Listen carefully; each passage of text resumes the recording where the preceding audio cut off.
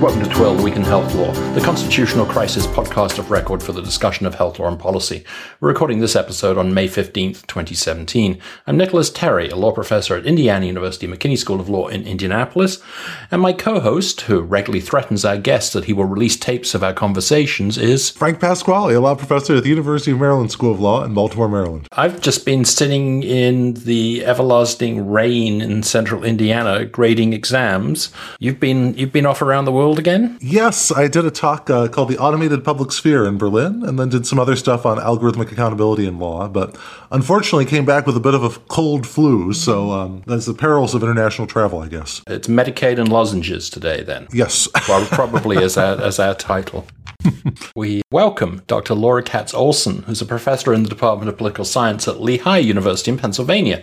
There she teaches U.S. healthcare policies and the American presidency, among other courses, and directs the department's graduate program. She's a prolific scholar, publishing widely in the field of aging, healthcare and women's studies, Medicare, Medicaid, long-term care of the elderly, pensions, Social Security, and problems experienced by older women.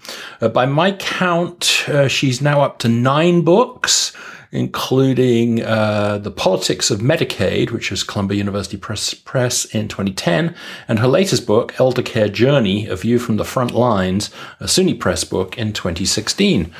Great welcome to the pod, Laura. Oh, it's good to be here. Thank you. So let's begin with Medicaid while we still have it. Over 50 years since its passage, Medicaid may now be facing an existential moment. Rather than expanded Medicaid continuing as a key building block towards universal health care, block-granted Medicaid may emerge under Trump care as a mere shadow of its former self. So, how do you reflect on what's going on with Medicaid? And in particular, I suppose, the repealers' narrative that Medicaid is welfare, and because it's welfare, only the deserving poor should qualify for it. Medicaid, as dire as this seems, has always had a very contentious relationship between the federal government and the states. For example, under President Reagan, they threatened to cut it and to block grant it. Under 1994, under Clinton, the Republican Congress threatened to block grant it and cut it substantially. So this is not an unusual kind of threat. And yet, interestingly enough, with all of these threats, Medicaid not only has managed to survive, but to grow quite increasingly every single year. So this is really not out of the ordinary what's going on.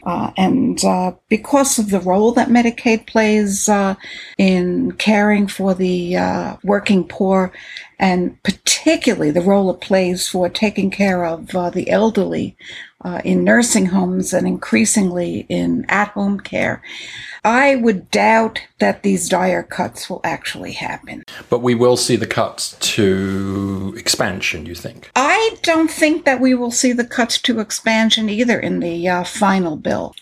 Many of the governors are now dependent on the Medicaid expansion. The hospitals in particular are reaping in quite substantial money from the expansion. The drug companies are benefiting from it.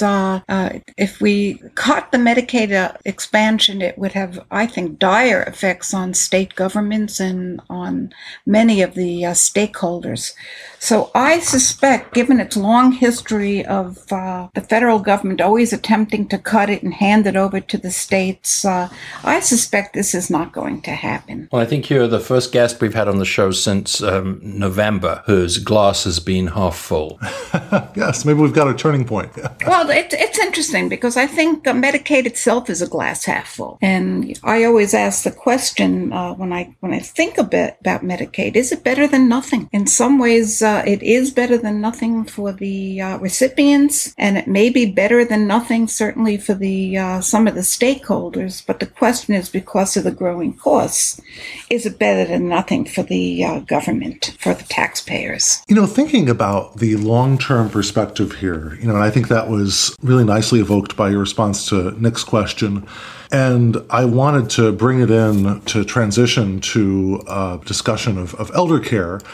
And, given that you've been such a prolific scholar, Laura, I was wondering how your perspective has evolved between your 2003 book, The Not So Golden Years, Caregiving, the Frail Elderly, and the Long-Term Care Establishment, and your most recent book called Elder Care Journey. Is your fundamental theoretical orientation the same, or would you say that things have changed fundamentally that have led you to, or have a very different approach in the past 15 years or so? I don't think my general perspective has changed, but I think my experience with elder care has added depth to my understanding, emotional depth in particular.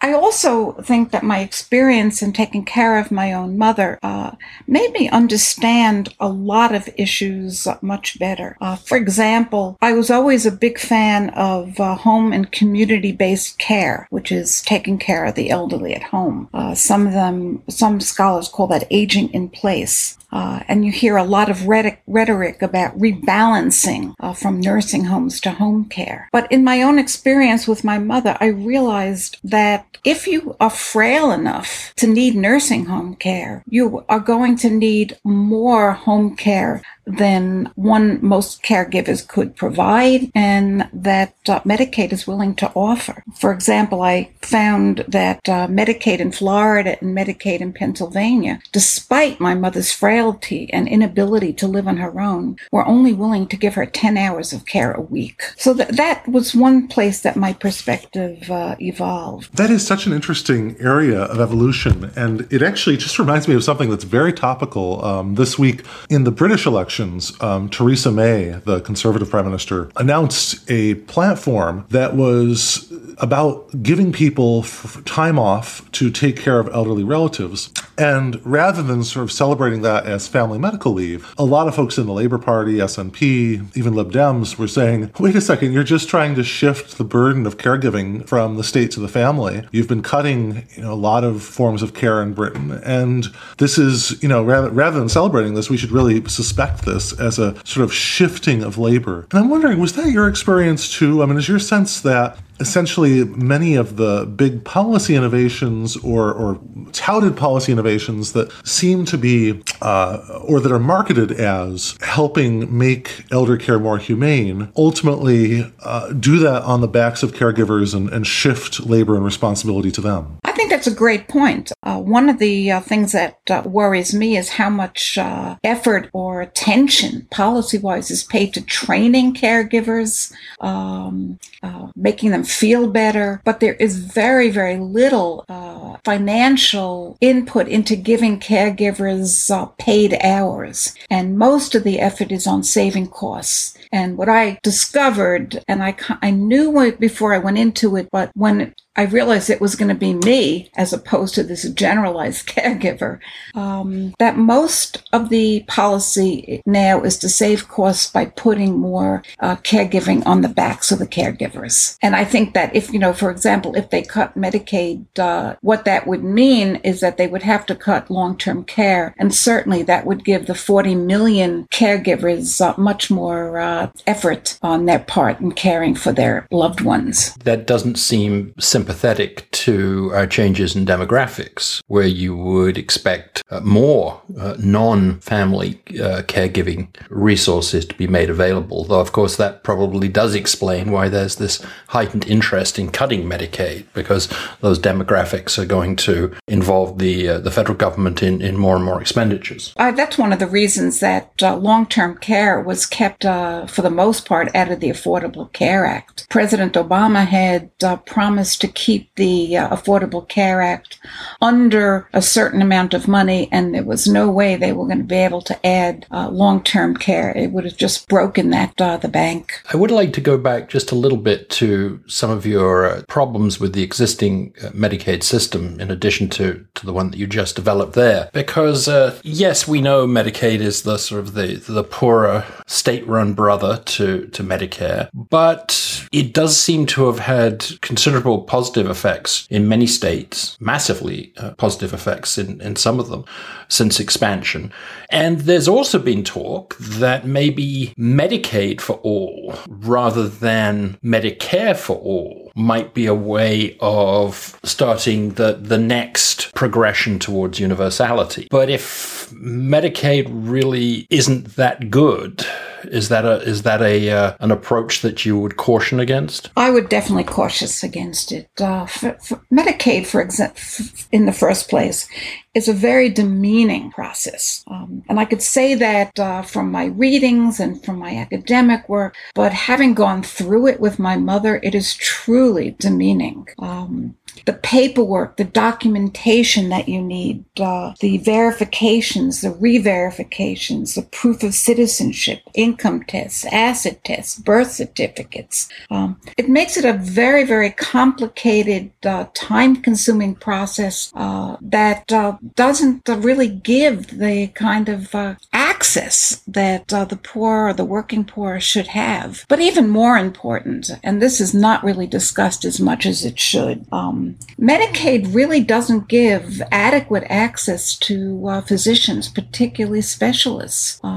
The fees are very low. We have a shortage of doctors, and physicians tend to take the Medicare patients over Medicaid patients, and certainly commercial patients, paying patients over Medicaid patients. And that's a real problem. So the poor end up in clinics and public hospitals. And I don't think that is, it's really what we see now is a two-class medicine system, and I wouldn't want to perpetuate that. Yeah, I do think that is a really deep concern here. And I wonder sometimes if the ultimate goal of some of the folks trying to even dismantle Medicaid is to create a three-class system, where you'd have just people who are the uninsured.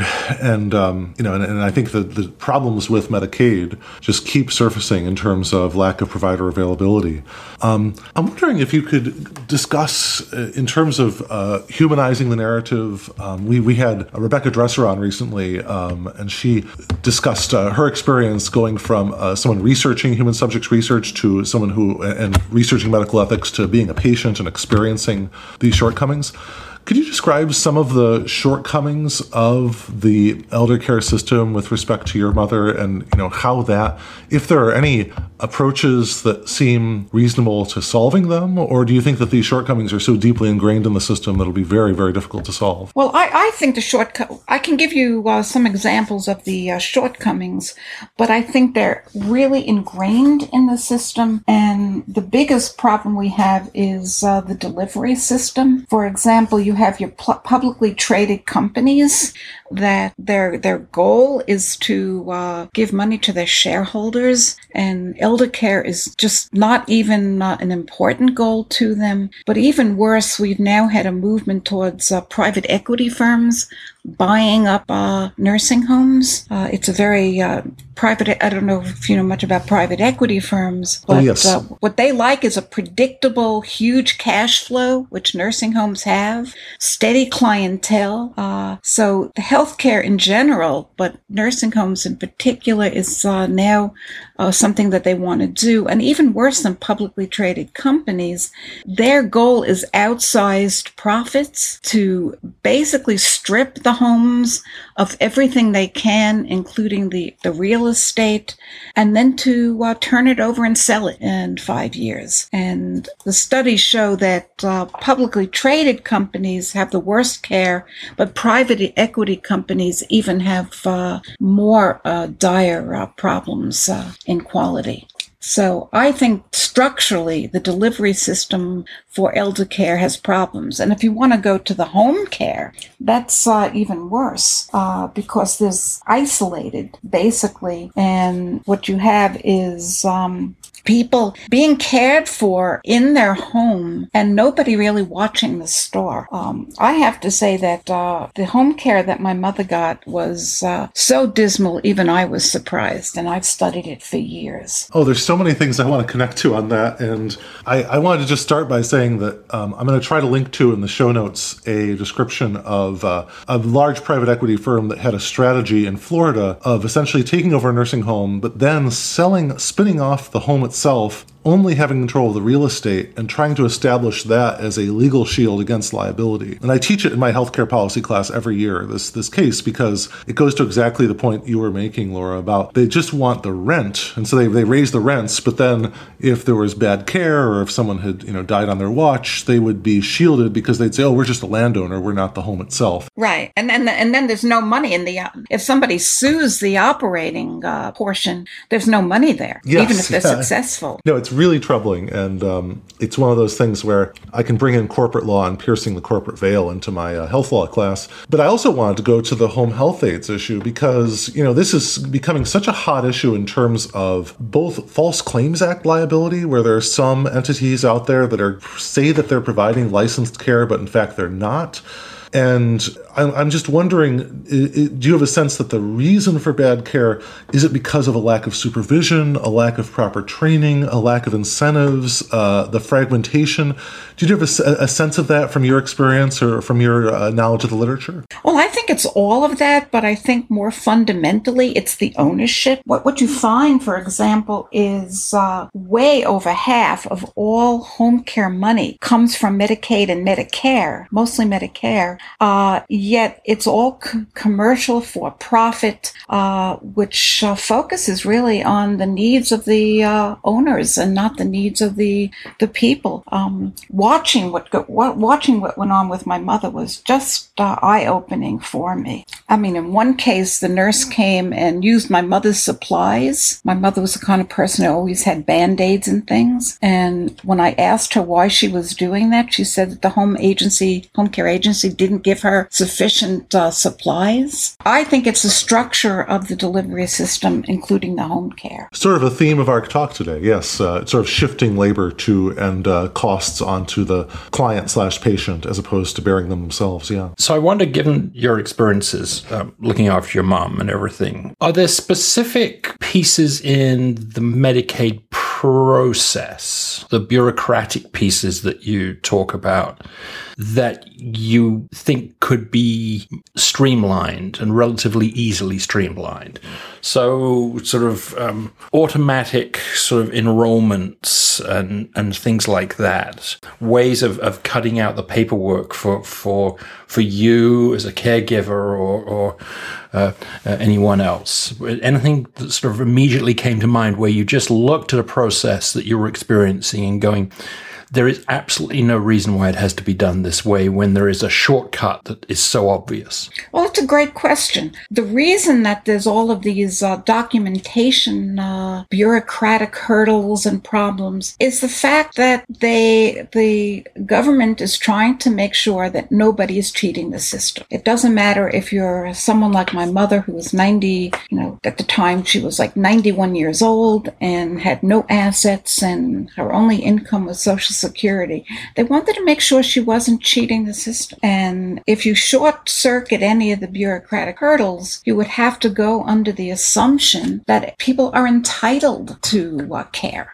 that they aren't poor people who are trying to take advantage of the taxpayers and other people.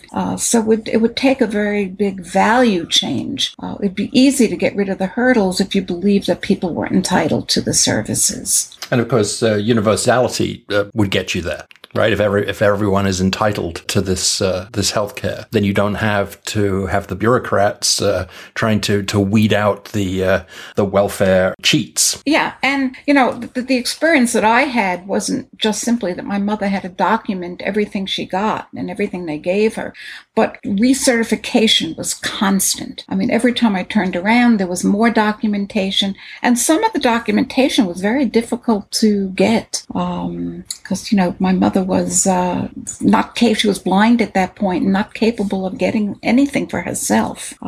So that was something that was very eye-opening for me.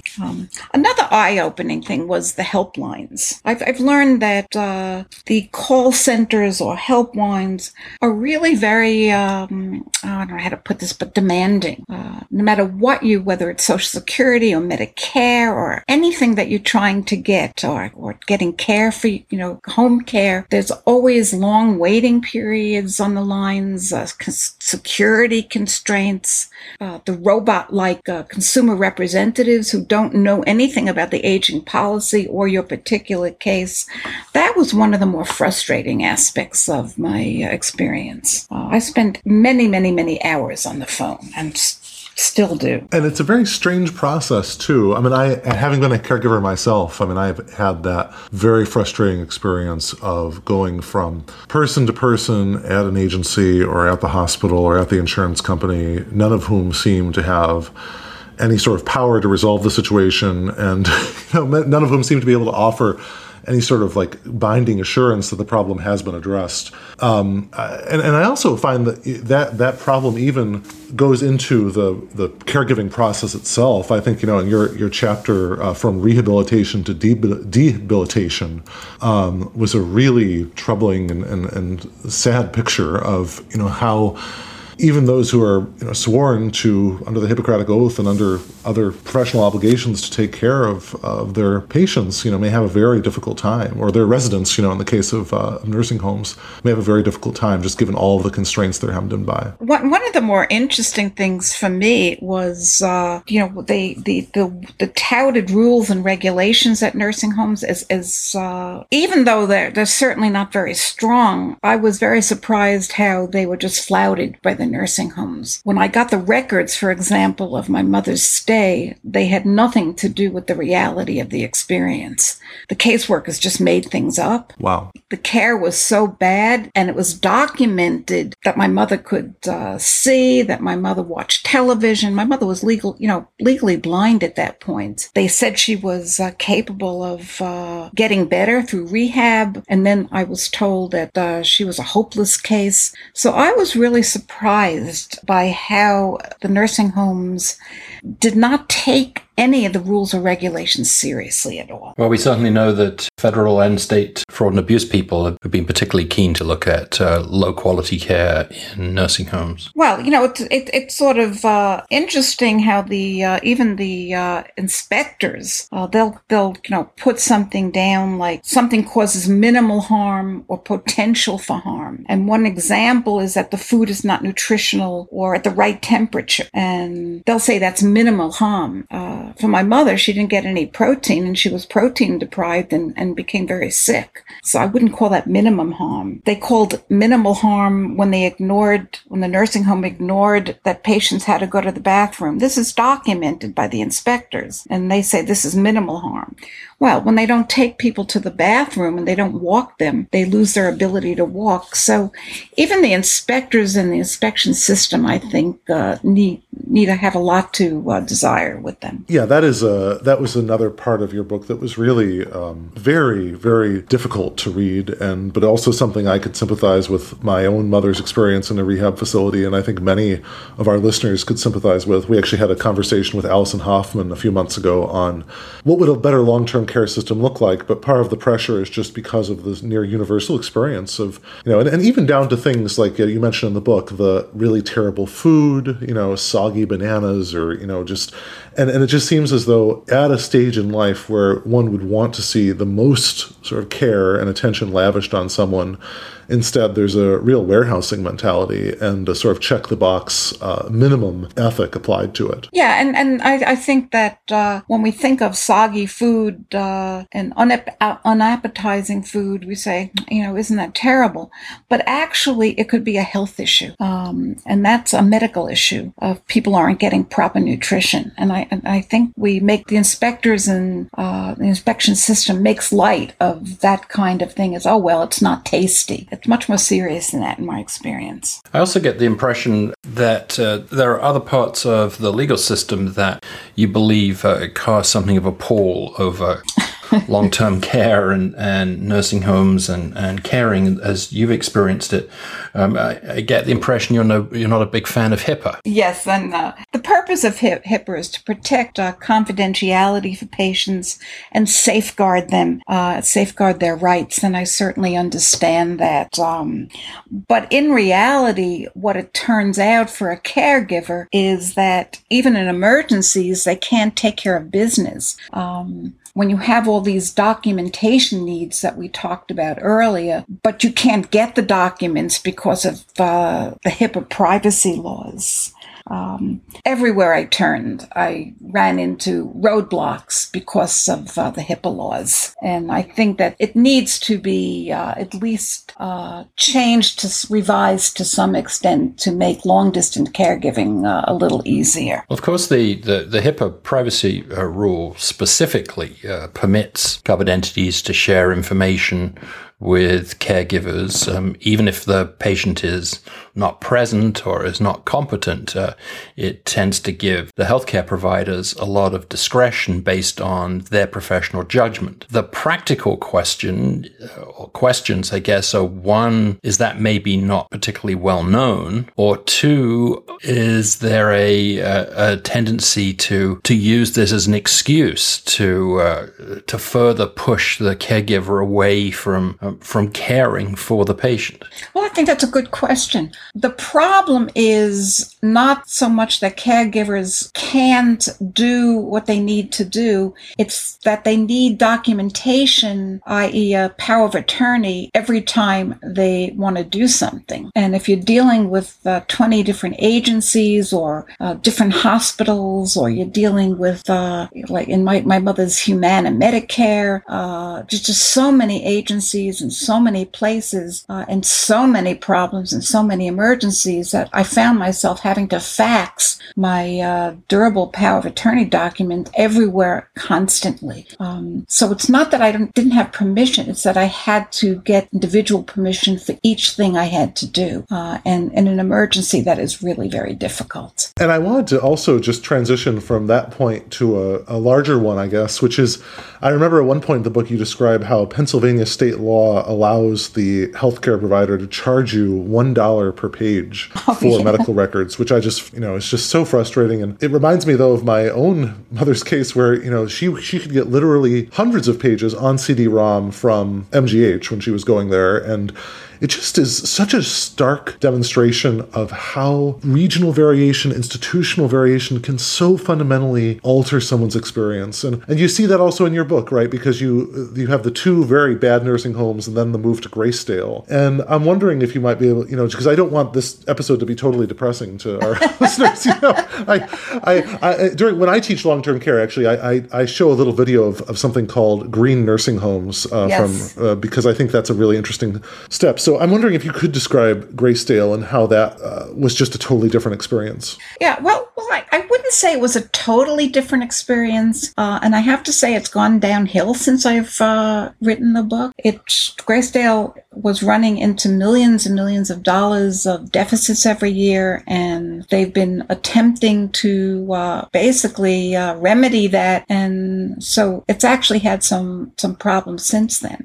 But one of the benefits of the county nursing home is that they're unionized and the workers' pay is much better. Obviously, it's not great. Caregivers are underpaid and overworked, and that is true at Graysdale as well. But the pay is much better than at other nursing homes, private nursing homes. It's also a community place, and what I discovered is that many of the people there being cared for, their own children work at Graysdale, or their nieces and nephews work at Graysdale. In one case recently, I found a woman who, she herself worked at Graysdale in the early years, and now she's being cared for. So there's a very strong sense of community and caring that I didn't find in the other nursing homes. So it's a good enough place. I think there's a lot that could be improved as well. And that was The Week in Health Law. A big thank you to Professor Olson. A great privilege having you on the show, Laura, and thank you for sharing such personal stories and reflections on a increasingly difficult area. Yeah, it was my pleasure, and thank you for having me. Well, we post our show notes at twill.com. I'm at Nicholas Terry on Twitter. Frank? I'm at Frank Pasquale on Twitter. Thank you for joining us, and have a legally interesting but healthy week.